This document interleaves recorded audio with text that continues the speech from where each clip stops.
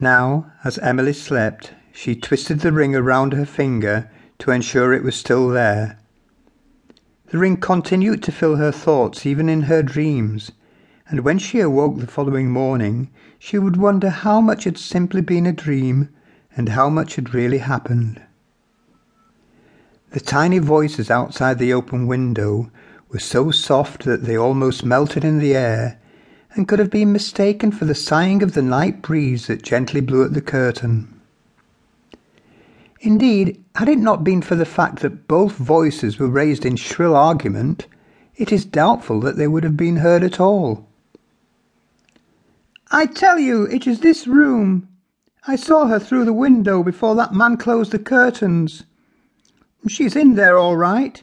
Now let go of my wings so I can see if the window's open."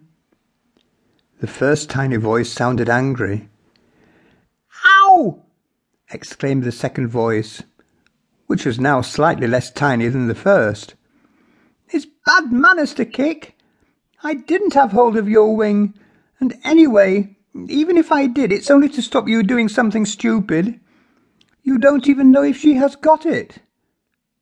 "Oh, she's got it all right, Lilac. I know I dropped it in the wood last night, and that huge dog came bounding over. The horrid beast nearly trampled on me, and then I heard the man calling the dog and coming to get him, and you panicked, Dandelion, and got us into this mess. Why didn't you stay and look for it? Too right I panicked. Don't think I wanted that man to tread on me, do you?